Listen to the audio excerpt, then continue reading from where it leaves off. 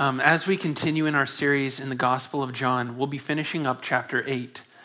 The conversation that Jesus has been having with the Jews and Pharisees that started in verse 31 will also be coming to a close. There are a few themes that have marked this conversation that are helpful for our context as we come to today's text. First, Jesus pointing out the nature of true belief. Verse 30 said that many believed in him. And so verse 31 starts with Jesus speaking to those who believed him, saying, "If you abide in my word, you are truly my disciples." And verse 32 goes on, "And you will know the truth, and the truth will set you free."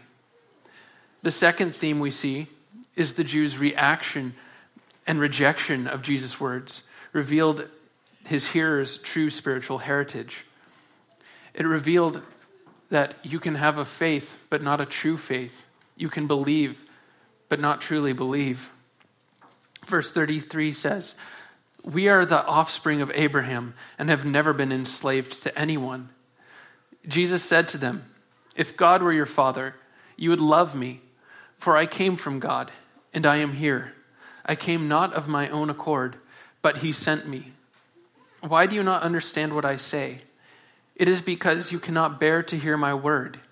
You are of your father, the devil, and your will is to do your father's desires." It's just like the song, "I'm not a sinner, I've never sinned. I've got a friend in Jesus." It's the same argument the Jews are making in this text. We're the children of Abraham. We've never been enslaved to anyone. But it actually pointed out that very point, that they were still enslaved, and their father was the devil. Third, the assault on Jesus' character by those who did not possess a true abiding faith. They said to him, "We were not born of sexual immorality. We have one Father, even God." And then the fourth point, Jesus continued defense of his authority and unity with the Father and his purpose in verse 38. "I speak of what I have seen with my Father, and you do what you have heard from your father." So as we continue in today's passage, in our expositional outline, we'll see that we believe Jesus and keep his word, giving him honor as the Father glorifies the Son, who is I Am. If you've got your notes with you, that's the expositional outline. And before we read the text, let's pray. Father, we come before you today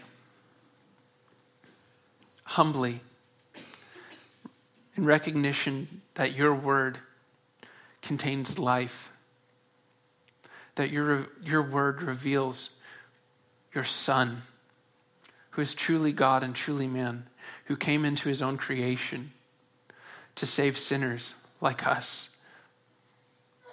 Father, we recognize that we need your power, we need your sight to see your word and truly believe.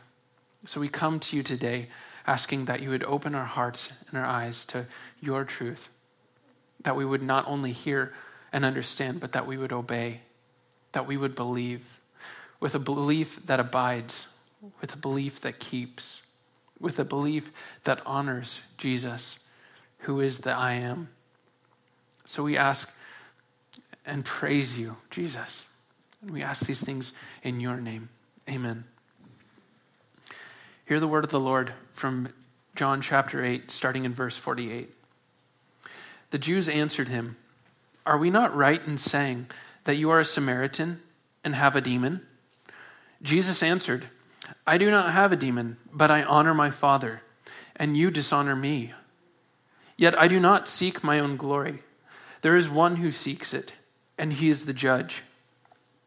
Truly, truly, I say to you, if anyone keeps my word, he will never see death." The Jews said to him, "Now we know that you have a demon. Abraham died, as did the prophets. Yet you say, if anyone keeps my word, he will never taste death. Are you greater than our father Abraham, who died? And the prophets died. Who do you make yourself out to be?" Jesus answered, "If I glorify myself, my glory is nothing.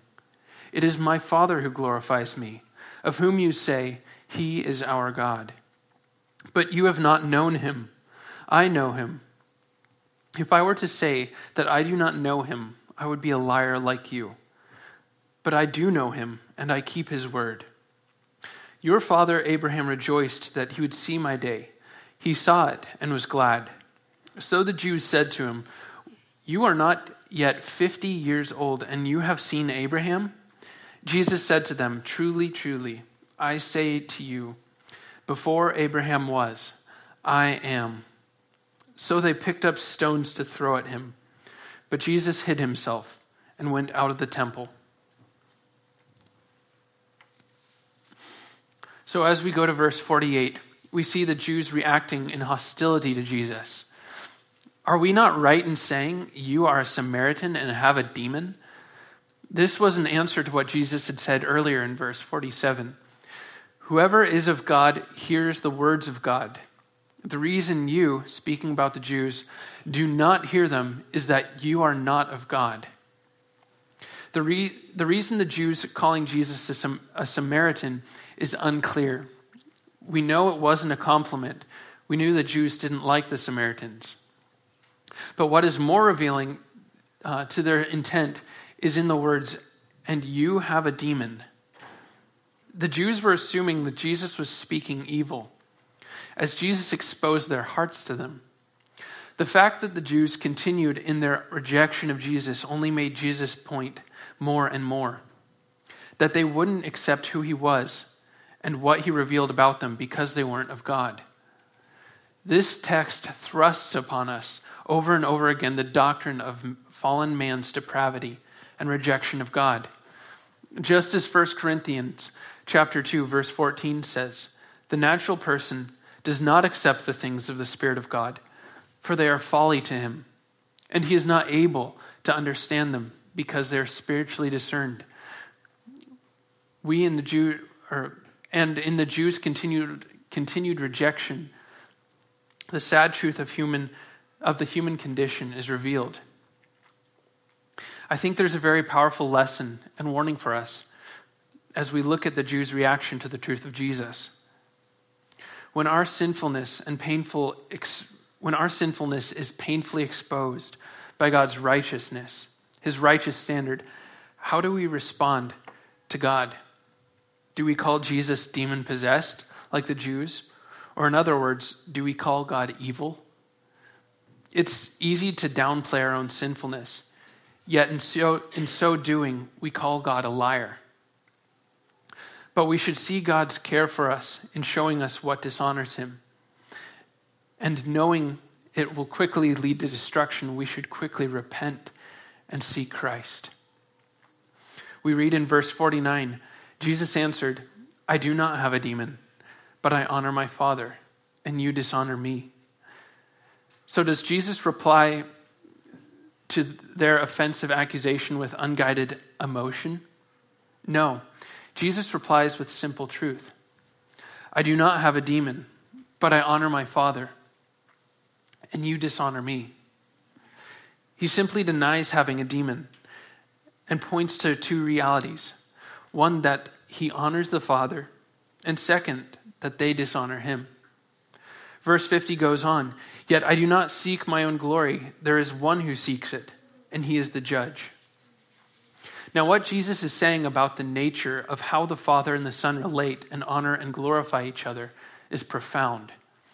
And we'll look at that in just a bit, but let's look at how Jesus dealt with their false accusations. We notice he doesn't use any more force than is necessary in defending his witness and authority. If there's a false accusation made against me, I struggle with blurring the lines between righteous anger when someone twists the truth and my own insecurities and pride, being hurt. But look at how Jesus responds. Not with blind emotion, not with a wounded ego, but with truth. And how does Jesus resolve his defense? By pointing to the Father who glorifies him and is the judge. He ends verse 50 with these words, and he is the judge. It's a recognition of whose opinion truly matters. If I have been slandered and lied about, I learned from Jesus in this text to simply respond with truth and rest my case with God who is the judge, who sees all and knows all, and works all things according to the counsel of his own will. After Jesus rests his case upon the judge, he quickly goes on to say in verse 51, "Truly, truly, I say to you, if anyone keeps my word, he will never see death."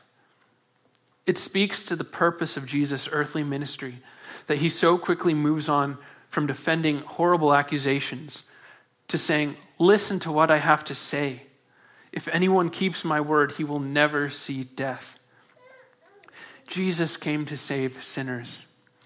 His words are in keeping with what he said earlier in the conversation in verse 31. "If you abide in my word, you are truly my disciples." Both statements are talking about perseverance. If you abide in, if you keep, those who stay are truly his.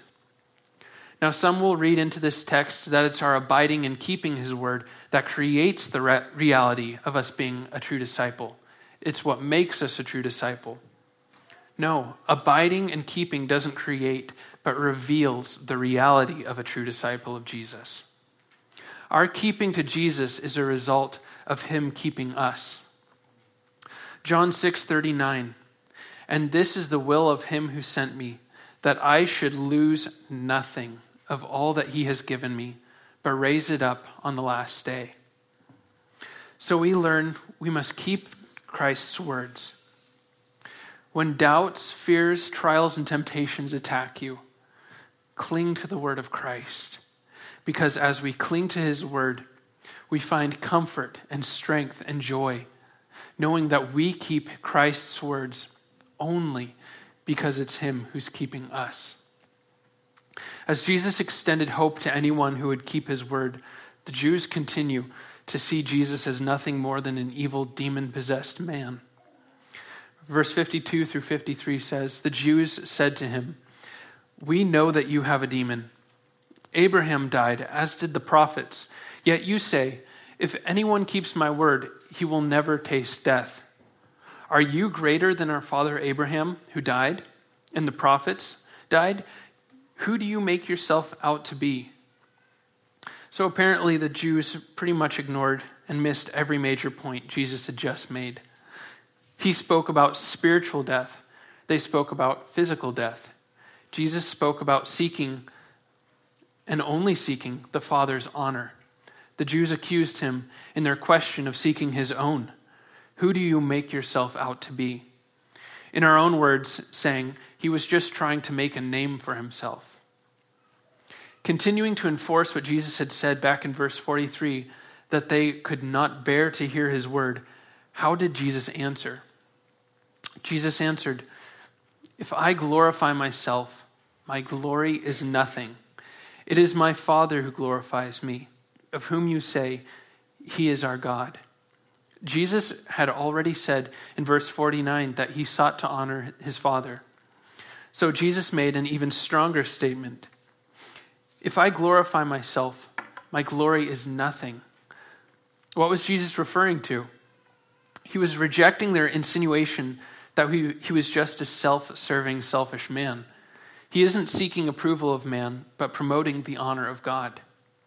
And as we live our lives, whose honor are we promoting? And who are we seeking to please? Is it fallen man or the Almighty God? Whose approval matters?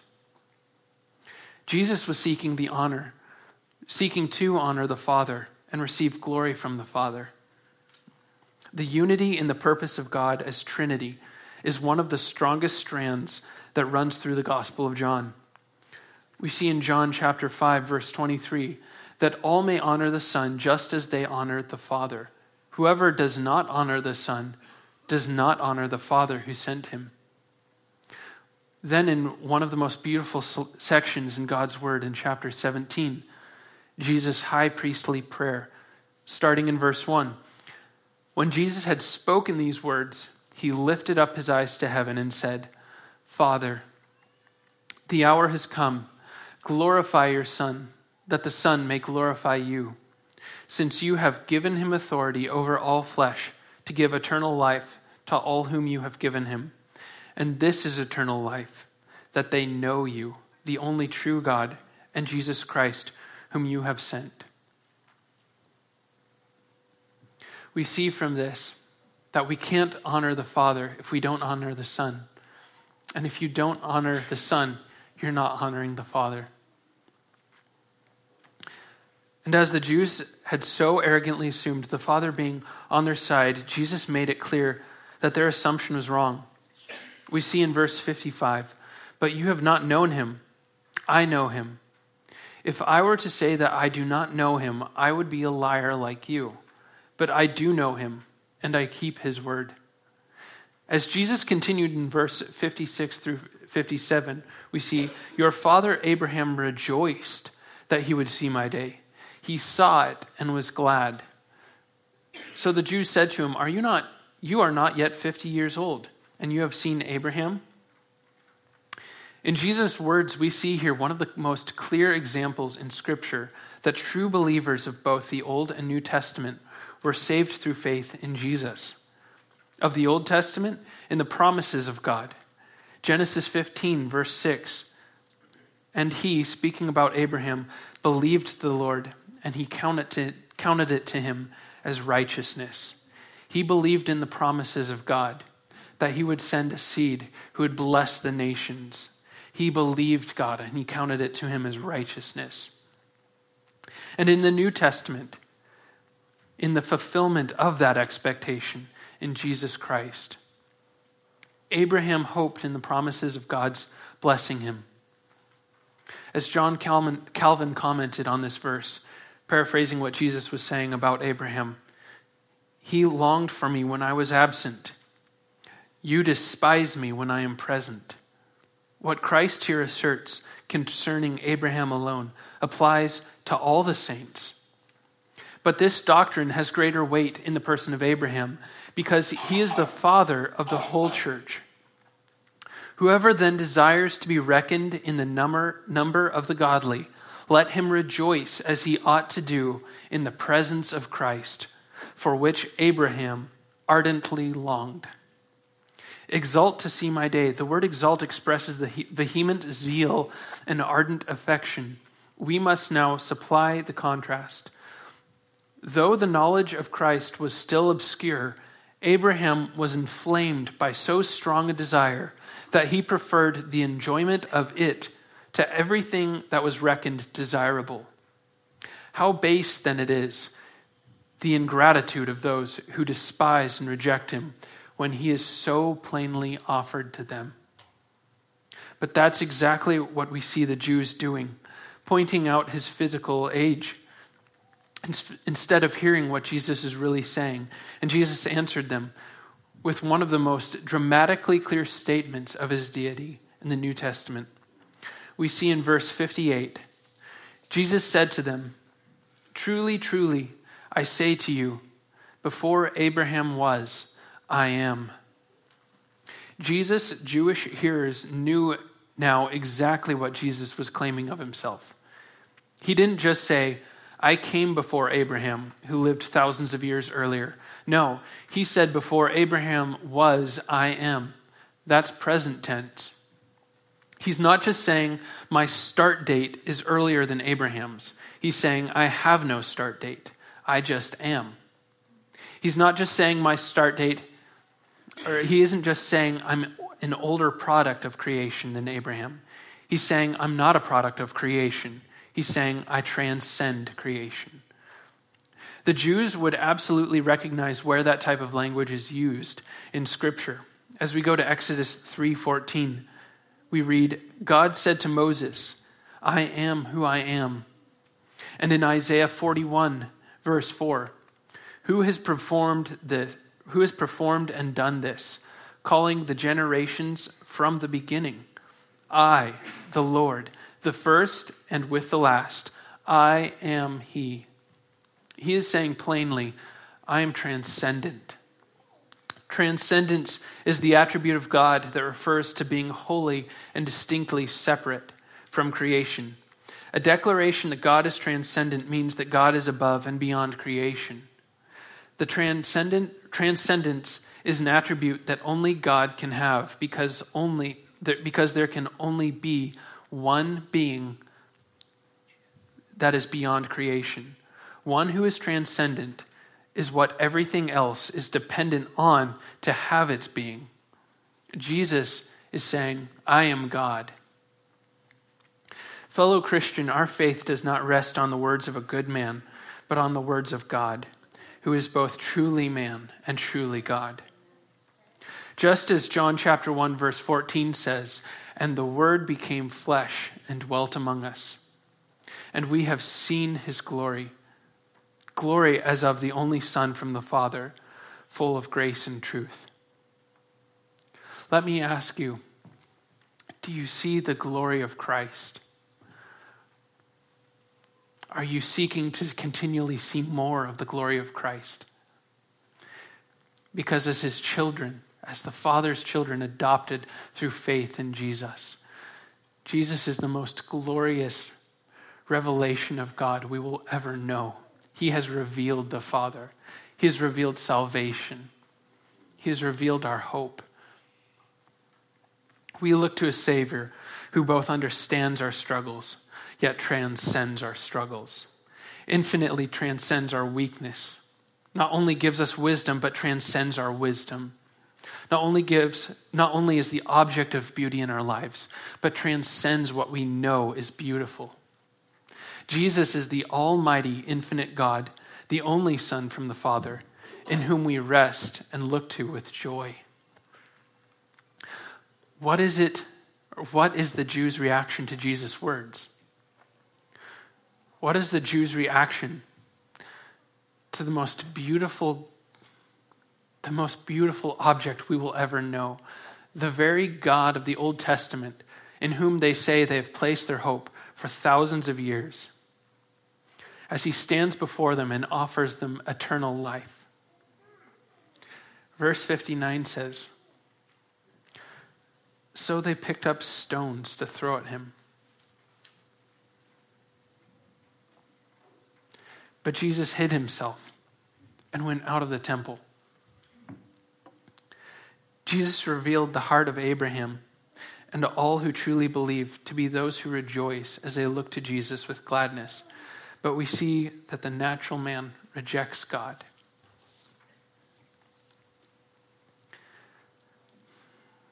How often have you tried to have conversations with those who don't believe? Where there's nothing to not be had in Christ. There's only hope. There's only joy. There's only future.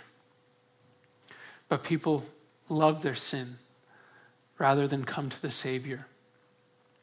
We recognize in this that when we reach out to others, when we proclaim the gospel, we are not resting in our own argument, but we're resting upon the power of the Spirit, who alone has power to transform and change lives. God in flesh stood among his own people, who he had cared for from the time of Abraham until this moment, extending the saving truth about himself in the very temple that represents his presence in their midst, and was received with hatred and rocks, to be stoned as a blasphemer. The Jews picked up rocks to stone him with, stoning what is the sentence given to those who went after other gods, was only to be carried out after the truth of the matter had been diligently sought out on the basis of 2 or 3 witnesses within a judicial system. We find in places like Deuteronomy 17.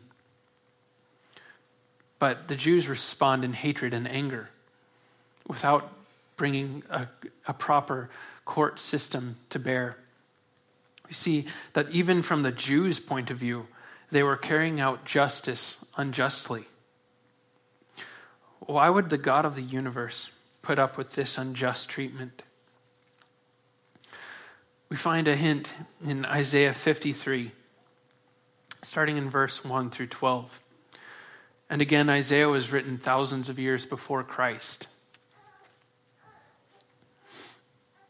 or hundreds of years before Christ, but speaking about the suffering servant who would come. Who has believed what he has heard from us? And to whom has the arm of the Lord been revealed? For he grew up before him like a young plant, like a root out of dry ground. He had no form or majesty that we should look at him, and no beauty that we should desire him. He was despised and rejected by men, a man of sorrows and acquainted with grief.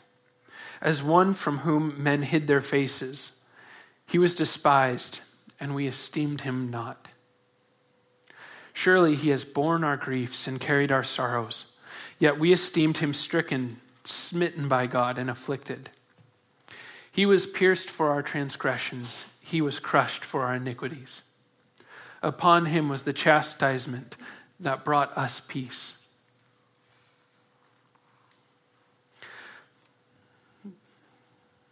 Brothers, sisters, when we read of the Jews and their hatred toward Jesus, we can't go to that text and see them with arrogance, saying, if I was in their place, I would have been different.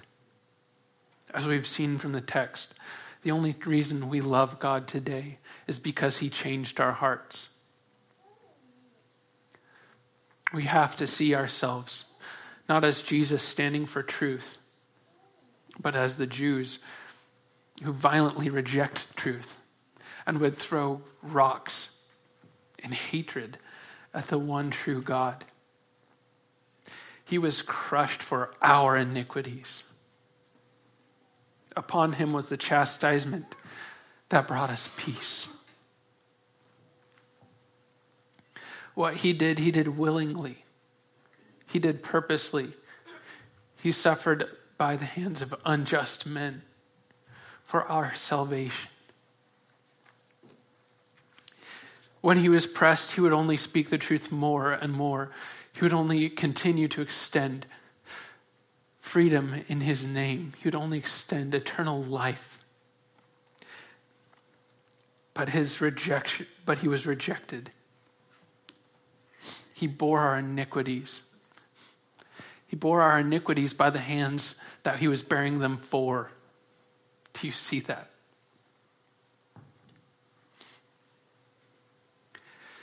Jesus wasn't nailed to a cross by men out there that are nothing like us. He was nailed to the cross by men and women like you and me. As we progress through the Gospel of John, we see the hatred and animosity towards Jesus only grows more and more. And the truth that Jesus is the Savior of the world, as we see that truth, we recognize that he didn't just put up with the hatred, but it was the triune God of the universe's plan all along, that he would be despised and rejected, ultimately that Jesus would give his life to pay the penalty for sinners like you and me.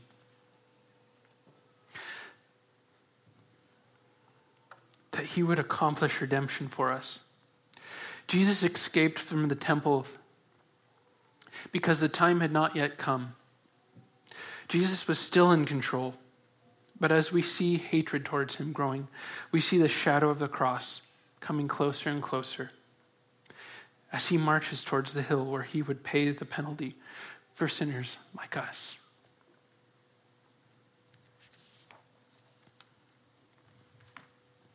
So as we come to a close, we realize the true children of Abraham, by faith, keep Christ's word and abide in him and honor and glorify him, hoping in him, which leads to joy and gladness. As we come to a close, I want to close with this question. Are you abiding in Jesus' word? Let's pray.